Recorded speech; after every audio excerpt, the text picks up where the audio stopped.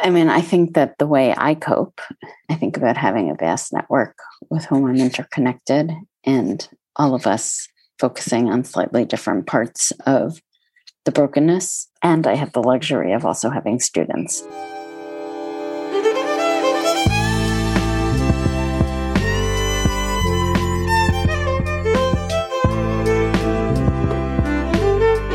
L'Shana Tova. You're listening to Contact Chai, a podcast from Mishkan Chicago exploring inspired, down-to-earth Judaism in conversation.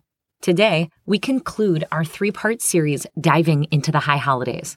In this episode, Rabbi Dina Cowens is in conversation with her friend and mentor, Rabbi Stephanie Ruskay.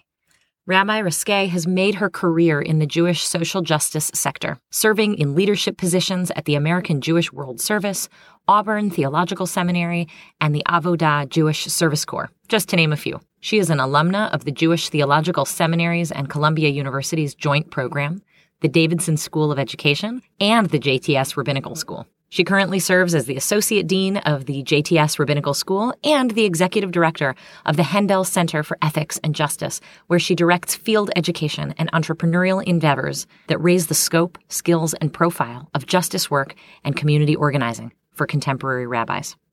What you're about to hear is a conversation about social justice as it applies to tshuva, or repentance, which is the holy work of the high holiday season, and how these ideas and practices help us move toward a new year with vision and commitment not only to better ourselves, but the world around us. Here's the conversation.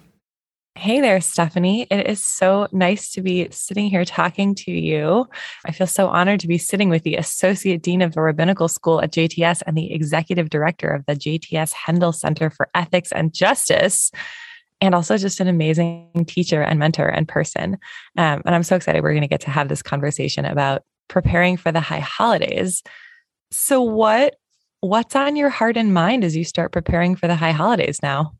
Well, I think trying to create space, particularly since they're coming so early this year, which people always say they're inconveniently timed, but it does feel that with it being at the tail end of the summer, it feels like you could just rush right into the beginning of school, and being deliberate about making time regularly to be intentional and think about how I want to do things differently, how I want to be in community differently, how I want to show up individually from moment to moment, what I want to learn this year, taking stock of what I have learned this year, and doing all the things I do every year. But I feel like because it's so early, there has to be a lot of intention, and because this has been such a strange year.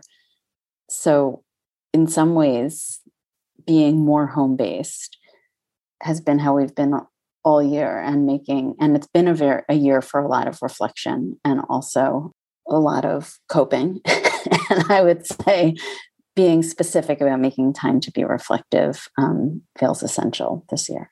Yeah, I get that. Some years it feels like we get this reflective time as we're sort of like coming back in from the summer, and now it's happening as we're out there. I was working on my high holiday sermon from the side of a pool the other day, like a very bizarre sort of experience. Is there some kind of change that you're trying to create or looking forward to in the coming year? Lots of changes, I would say. And they are from the immediate to the global. So on an immediate level, I would say that like one thing that we did this year for school for orientation is we launched virtually. I think we are now figuring out how to live hybrid lives, which we didn't do so much before. And if you weren't present in person, then you weren't together. And so we did an Elul launch, and we gathered on Rosh Chodesh, we blew shofar, we offered students, because Rosh Hashanah is going to be before school starts, we offered students a series of videos from their teachers with Torah and learning in their field related to the Chagim and introspection. So that was a new thing that we did, like inspired by the circumstances that we've been in and what we've learned in the past year. I'm thinking a lot about conflict. I'm thinking about the ways in which we've been living these strange existences this year. On the one hand, we've been mostly in our homes. And so you can surround yourself with people who share your really particular perspective on the world, if you want. And then lots of us have also been relating online, and Facebook is like a great place for either only hearing things that are exactly what you agree with, or having big fights with people who say things that you don't agree with. But there's like frequently not a lot of gray in between. And it's coming out in lots of different ways in how people handle safety precautions, like everything. So I'm feeling like we need a lot of work on conflict this year in particular, and wanting to be a person who expands my own range of possible ways to react to conflict, to build resilience in myself and in our students and in communities that I'm a part of. So I would say I'm sort of focusing both on the micro, how everything that any of us does has some sort of ripple effect, even if we can't imagine it. So some personal growth, and also thinking about how we be in community in ways that are healthier. That sounds like an amazing Elul. Is there a particular high holiday prayer or practice or something that you're thinking about in this sort of conflict?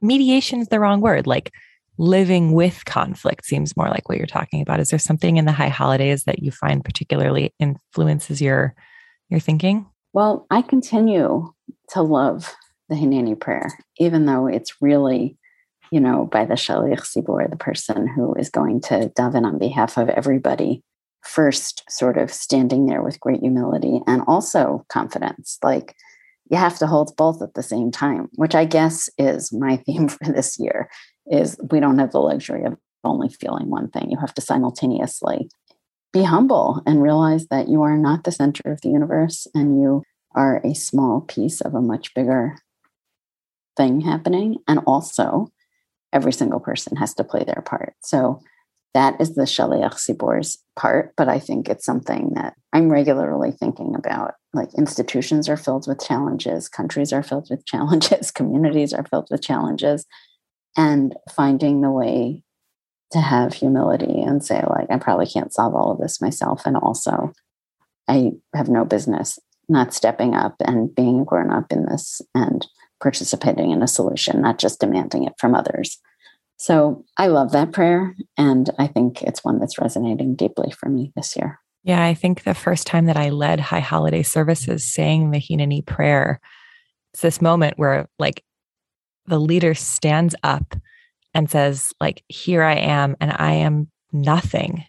And the word Shaliach Tzibur, which we use as sort of the Hebrew term for prayer leader, literally means the messenger or the emissary of the community. And I remember having this moment. My first time leading high holidays was actually at JTS. And I was standing in front of a bunch of my teachers, like supposed to be their emissary. And I had this moment of like, everyone here is carrying something in their heart. How am I supposed to be the emissary for all of those things? And I think that's such a powerful moment for a person who finds themselves in a place of leadership. But I think it's also a powerful moment to stand there in community and feel like, does anyone fully see me? Is anyone fully with me in what I'm going through? I'm wondering, like, is there a way that we can be there for each other, to show up for each other, to pray for each other's needs? Look, I think a perspective of like, I have to both pray for myself and also I want my Shaliach Tzibur to pray on my behalf is like, it's actually kind of related to what I just said about having an obligation to both play your role and also understand the smallness of the role that you play, no matter who you are.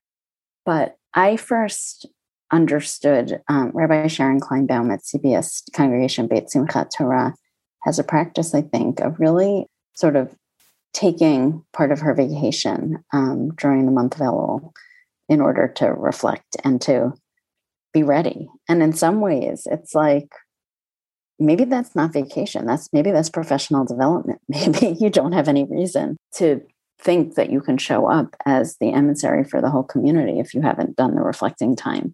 And so, I don't know, I haven't thought about that so much before, but maybe it should be in clergy contracts that actually you're required to contemplate, you're required to have some sort of like silent retreat, or retreat, maybe not silent, in advance of the Chagim if you're going to show up and lead. And that's so not how we act in the world. We act in the world as if everybody should do business as usual, right until they show up at the moment to have this whole ability to stand there and pray on behalf of the community. And I don't think you can do that if you don't make the space to contemplate.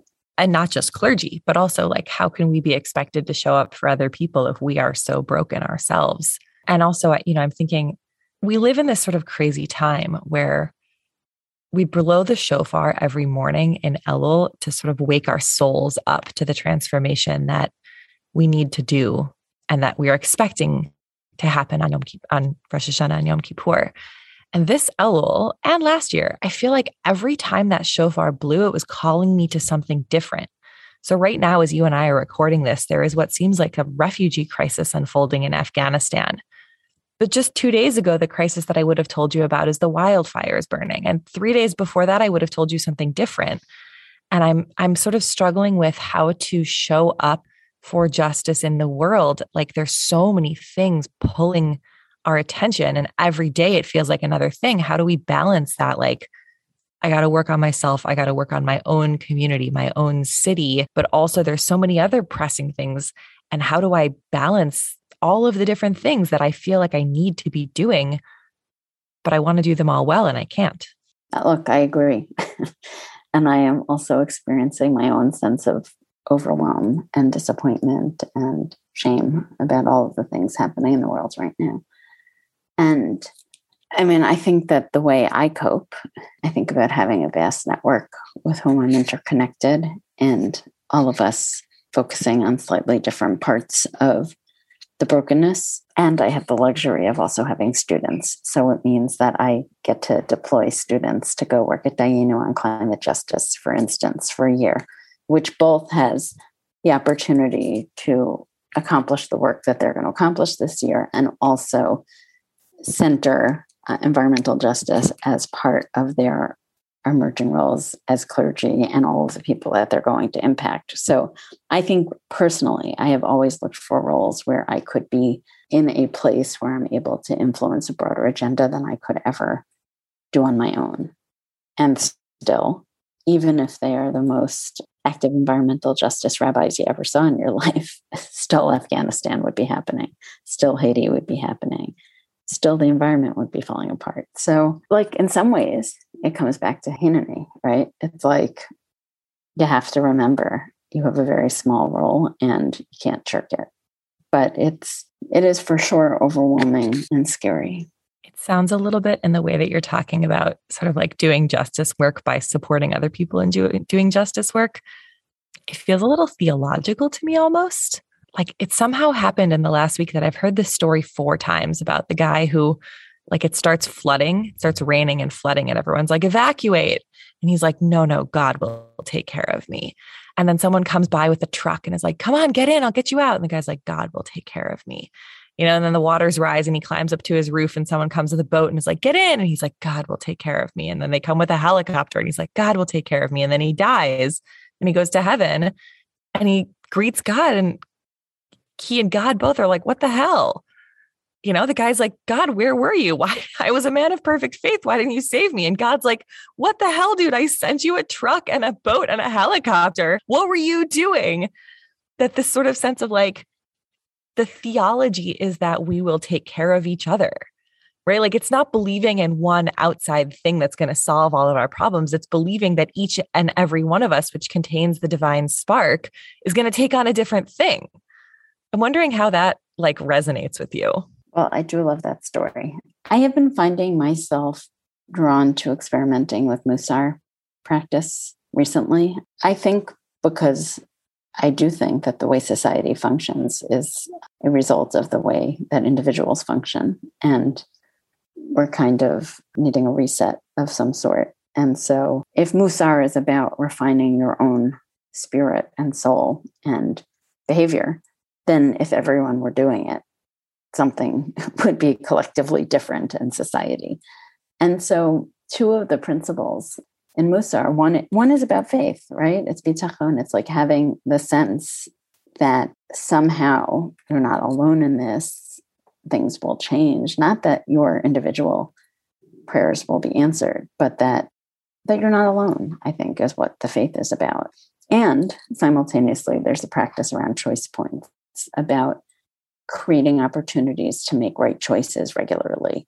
and that no individual choice usually is like the defining decision about a direction something's going to go. We all make lots and lots and lots and lots of little choices along the way. Even from, before we started recording, I think you told the story about buying breakfast for a friend who had dropped their breakfast just because you wanted to bring some generosity into the world and you wanted to take care of your friend who was feeling sad, and you could do it. You were right there.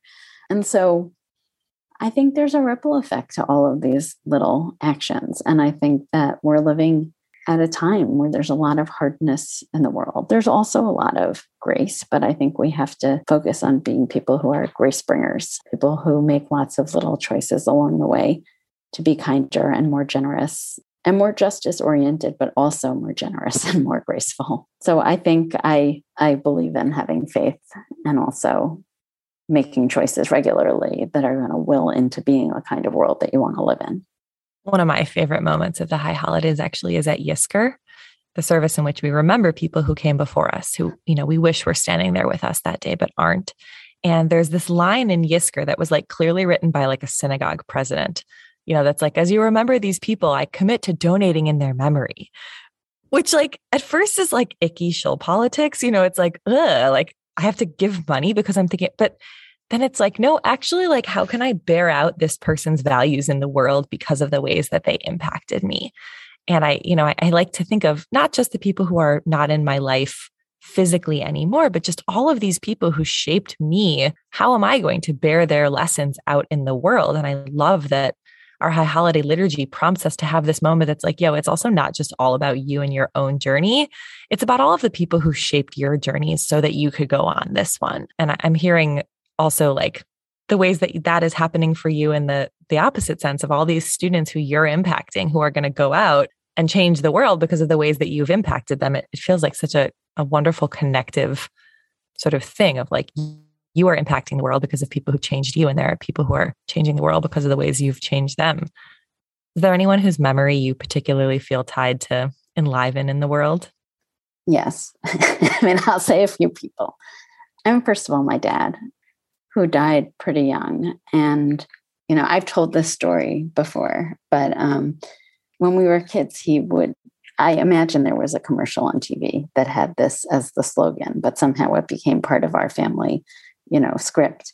And when he would tuck us in at night, he would say, "What did you do today to make the world safe for democracy?" And then he would just listen, which for me, I don't know, it was a question I ruminated on a lot. And still, I'm curious about the ways in which my own actions are making the world safe for democracy. And I know that there's like a lot of complexity to that, right? Like the whole Afghanistan war, I think would be like a bunch of people trying to figure out how they made the world safe for democracy and failing miserably. So it is like far harder to do, and no one person does it. And there are a lot of missteps along the way, but the question still holds resonance for me. But I also would say that Rabbi Rachel Cowan, who basically did, like, I would say, started and fostered and nurtured many of the things in the Jewish community that are about making social justice more like available as a way of living out your Judaism, and also combining it with spiritual practice. So when she worked at the Nathan Cummings Foundation, she really seeded most of the Jewish social justice work that we know today as being possible ways to live your Jewish life and act for justice in the world. And then at some point, she left that work in order to found the Institute for Jewish Spirituality, and always said, like, you can't accomplish justice by solely being angry. Like, you actually have to also have compassion for yourself, quietness, the ability to reflect and to fuel the justice work with love and spiritual practice. And I don't always achieve it, but on my best days, I try to emulate her.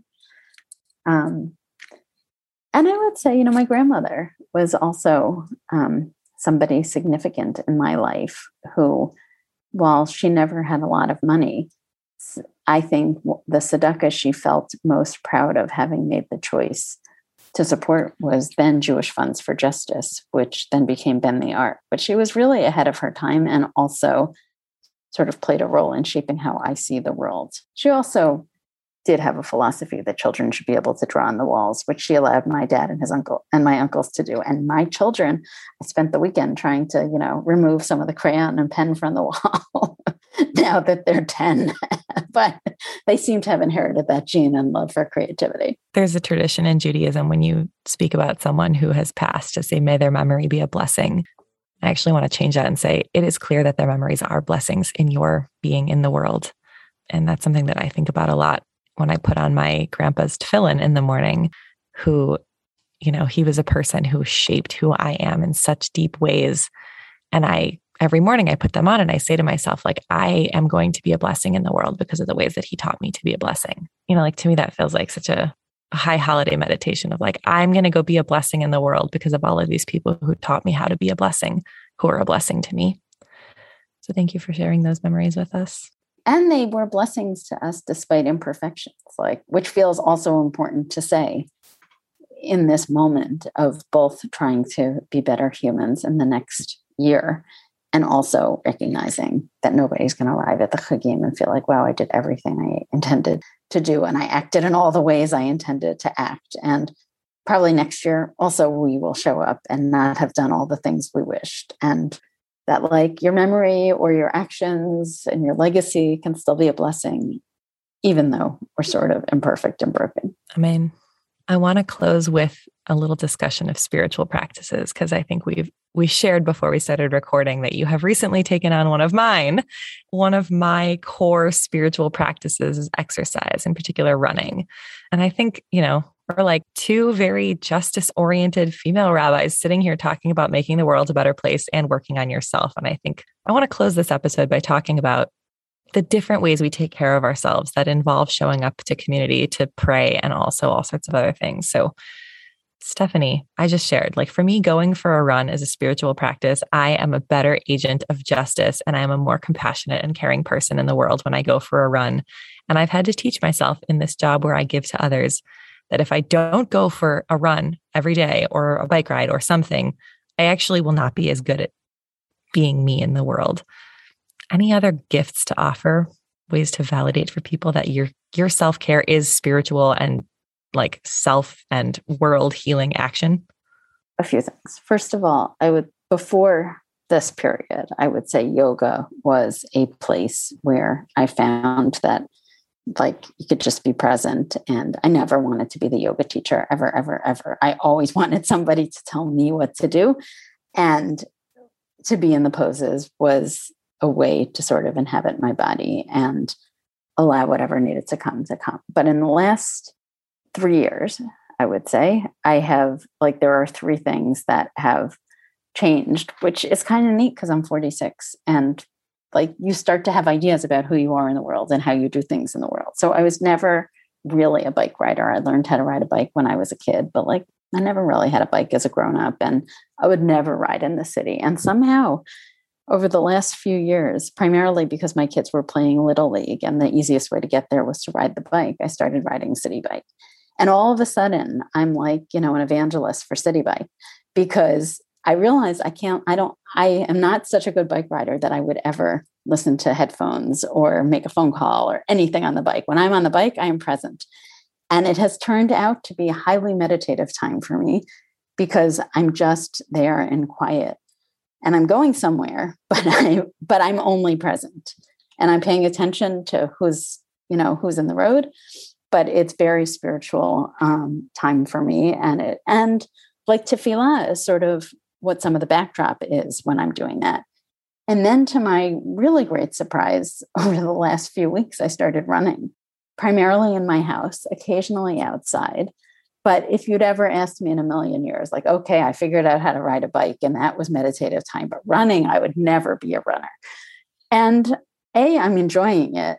And also it's the kind of thing where I'm not checking my email. I'm not doing anything. I'm listening to music. So music is nourishing, but I'm also finding that the things that I'm thinking about I'm processing relationships. I'm processing what's happening in my life and in the world. And also I'm doing my Elul preparation, running, which I love that at 46, I could still be surprised and learn new things and develop new ways of being in the world that I never, ever imagined. So who knows if we talk again in 10 years, I don't know what could come after, running and bike riding, but maybe there's something. Maybe I'll be mountaineering or something. You're going to come to Chicago and run your first marathon with me. Oh my God, I really have trouble imagining it. But if I'm going to do it, that I will do it with you, Dina. But it's what you said. I'm going to take this as like maybe our closing spiritual lesson. I'm going somewhere being completely present in the moment, right? Like I'm not focused on the there, I'm focused on the right now, but I'm also not stagnant. I'm moving. And so I hope that all of you listening to this have a sense this high holidays and this Elul and this year that you are going somewhere and completely present in the moment, getting there. Thank you so much, Stephanie, for joining me, for that, just like all these little nuggets of beauty, and for sharing memories of Rabbi Rachel Cowan and your father and your grandmother, and sharing your wisdom with us. I know I was so lucky to be your student, and there are so many others who are so lucky to be your students. Thank you, Dina. So nice to be together. And I feel lucky to now be your student. Shana Tova. Shana Tova. You've been listening to Contact Chai, a podcast from Mishkan Chicago, a Jewish spiritual community and part of the Jewish Emergent Network. This was the third and final episode in our High Holiday series brought to you by the Rabbis of Mishkan to help you prepare for the new year. If you've enjoyed this episode or any other episodes, we encourage you to join us for the High Holidays this year in person at the Chicago History Museum. There are still some tickets left for Kol Nidre and for Yom Kippur. Rosh Hashanah is sold out, but you can join us anytime for anything online through our live stream. To find more information about our programs, head over to mishkanchicago.org and follow us on Instagram or Facebook to be totally up to date. To support Contact Chai, please leave us a review on Apple Podcasts. Reviews improve our ratings and help new listeners find our show, and they let us know what you think about the show. Finally, this episode was produced by our fabulous team at Mishkan. Editing and production of this podcast is by Hannah Rehak, administrative assistance by Seth Torres, and editorial oversight by Director of Communications, Ashley Donahue. Thank you for everything, Hannah Rehak, who has edited and produced these podcasts from the very beginning and is going on to a career in improv, and we wish you the best on your journey. Thank you for listening, and L'Shana Tova.